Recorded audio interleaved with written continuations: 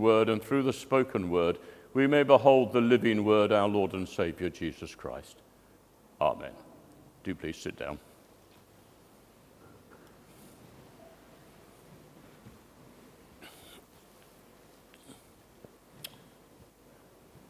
Today is also Racial Justice Sunday, which was something I only discovered when I was listening to the radio this morning. St. Paul, in those letters, that excerpt from the first letter of Paul to the Corinthians, actually is doing something which fits with that, because one of the things that's tremendously important for people from different ethnic groups and backgrounds is to be able to own their history, to have it validated, respected, and for them to know where they've come from. And Paul is doing this in a different way, if you like, in a religious way, in the chapter 15 of Corinthians about the resurrection. He was very concerned that the church in Corinth knew where they'd come from and knew where they were going to. He's concerned that you needed to hang on to the facts. He's concerned that people knew. And I remember this is only about 30 years after the death of Jesus that Paul was writing this. No, maybe a bit before, about 15 years after the death of Jesus, that there were witnesses around to the resurrection of Jesus, and that there were consequences of not believing in the resurrection. And then he goes on to talk about the new reign of King Jesus, risen and with his Father in glory, what that should mean, and what it means to the Christian today. Then right at the end of the chapter, he's got a bit about, well, what sort of body is this resurrection body, to dispel a few myths. And it's quite remarkable, really, that just 15 years after the death of Jesus and God raising him from the dead, in the Christian community at Corinth, there were people who didn't believe in the resurrection. That's what Paul says. And some of you don't believe it. I'm astounded. Do you realize this completely undermines your faith? You may get all the benefits from being part of the church and you feel quite happy and fulfilled about it, but actually you've seriously taken away the struts from under your religion. The founding editor of what was then the Manchester Guardian, C.P. Scott, is quite famous for his saying that comment is free, but facts are sacred. And actually, in a different way, the American astrophysicist Neil deGrasse Tyson has said the wonderful thing about science is it's true whether you believe it or not. Now, you could have a little debate about a difference between truth and fact, but we'll leave that on one side because that's not really relevant. But what they're both saying is you can't simply make up facts to suit yourself. And yet, you know, we live in a culture that politicians and all sorts of people seem to do precisely that. Boris Johnson's bit about Keir Starmer having not prosecuted, what's his name? Can't remember his name now. Jimmy Savile, yeah. That was a complete invention. Donald Trump, of course, came out with complete inventions one after another. And you say something that's not based on fact. And what seems to happen in today's society is then a group of people seize on this and then start to sort of turn it into a demonstration or their reason for existence or their opposition to whatever's happening at the moment. It'd be tiresome to go into the bits of it because a lot of it's quite political as well. But you get it with some of the anti-vax demonstrations, you get it with some of the Scottish independence movement tirades. But what it comes back to is facts are sacred. Now, it's difficult to get hold of them at times. It's difficult to be sure, and we have to acknowledge that, but you can't make up your own. In Corinth, surprisingly, there were people who would say it just didn't happen. Well, it's a nice thought, but dead men stay dead. Dead men don't rise. There were some who said that. And there were others who said, well, of course, you've got to interpret this spiritually. It's his soul that goes marching on, a bit like John Brown's body, really. His soul goes marching on, and all that he said and did infuses us with the desire to follow in the work that he started. In other words, what we've got is a dead heroes society. It's not a risen church. And we have exactly the same situation in the world today. There will be those who say, just didn't happen. Don't bother me with any facts or any evidence you might have. It didn't happen. Or others, even within the church, who say, well, of course, it's a spiritual thing that you've got to appreciate, as it were, this sense, this new life by being imbibed into the soul of Jesus. And Paul says this is absolutely disastrous. It's disastrous because it makes your faith in vain. It's disastrous because it means you're still in your sins. And it's disastrous because it means that the Christian dead have perished. Let's go back to some of that. Your faith is in vain because the whole proclamation of the Christian faith throughout the years of the early church and all the missionary expansion of the church has been God sent his Son to the world who was crucified and God raised him from the dead. And if that didn't happen, the whole thing falls apart. Paul expands much more, but particularly in the letter to the Romans, on the fact that you would still be dead in your sins.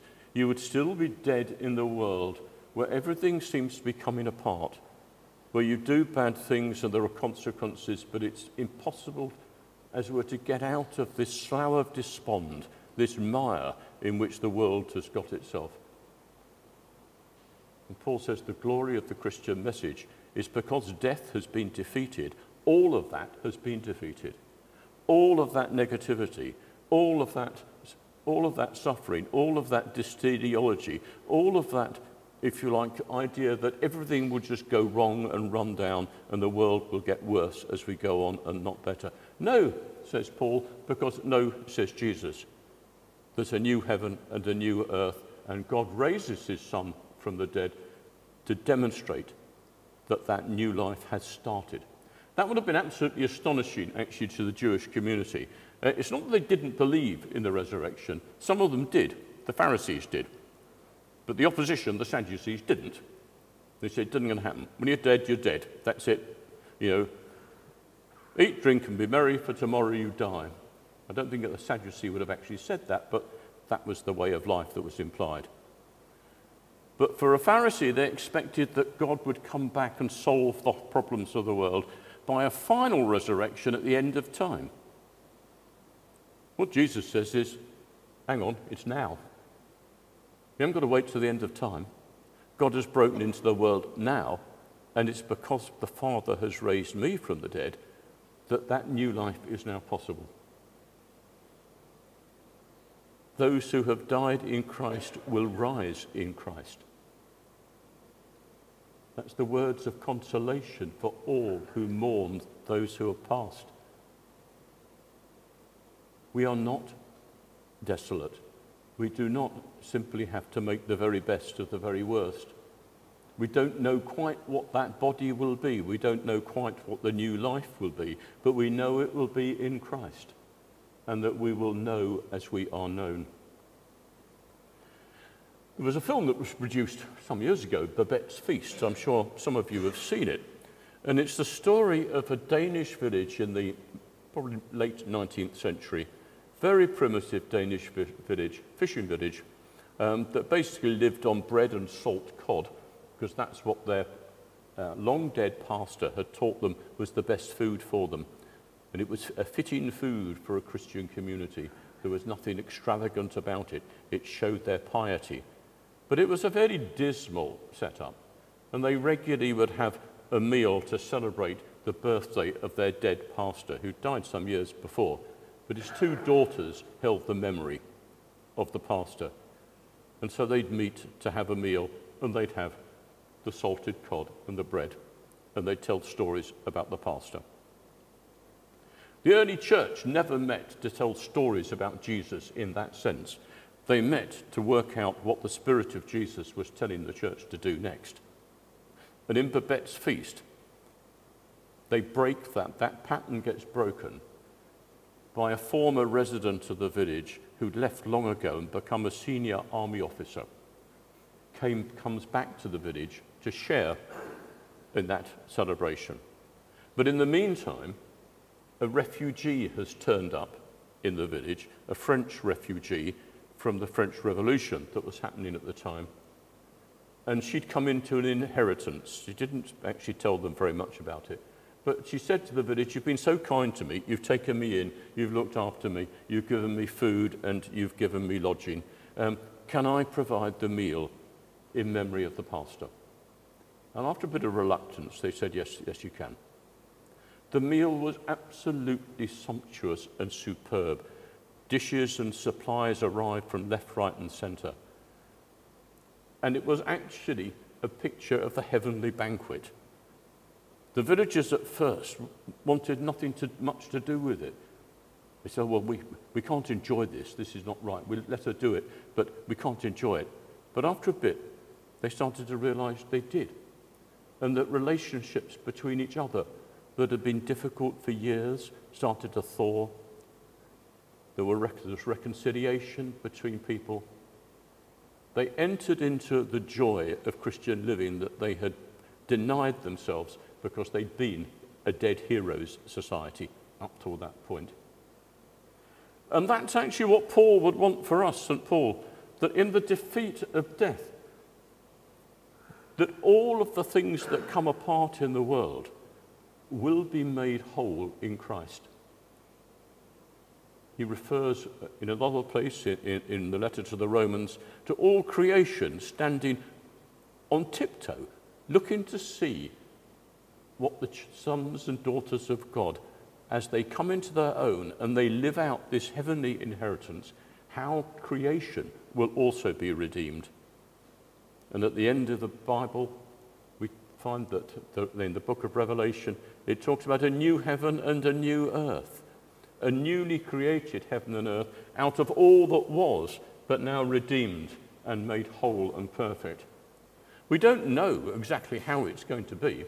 St. Paul was quite clear about that. He said, "Don't ask me silly questions about what sort of body. It's going to be a spiritual body. It's going to be a bit like yours, but it's going to have the likeness that a pea would have to a pea plant, or a broad bean to a bean plant, or something like that." Like, but not identical. Holding on to the truth of the risen life of Jesus means holding on to the truth of our risen life in him. For we are in Christ. We become part of him in his resurrection. We live in this world, one foot in this world, if you like, one foot in the kingdom of God as well. And it's a difficult existence. It causes tension for the church, living in a split situation like that. But it enables us to name the lies in society, to name the lies that death is nothing at all. Death is something. Death is absolutely shattering to people who lose a loved one. But it isn't the end of things. It's a stage in a journey. It also gives the lie to people who say life is completely futile. No. If you are in Christ, if you and I are in Christ, our lives cannot be futile. We might not discover clearly exactly what we're meant to be and how our life is meant to be, but we are in Christ.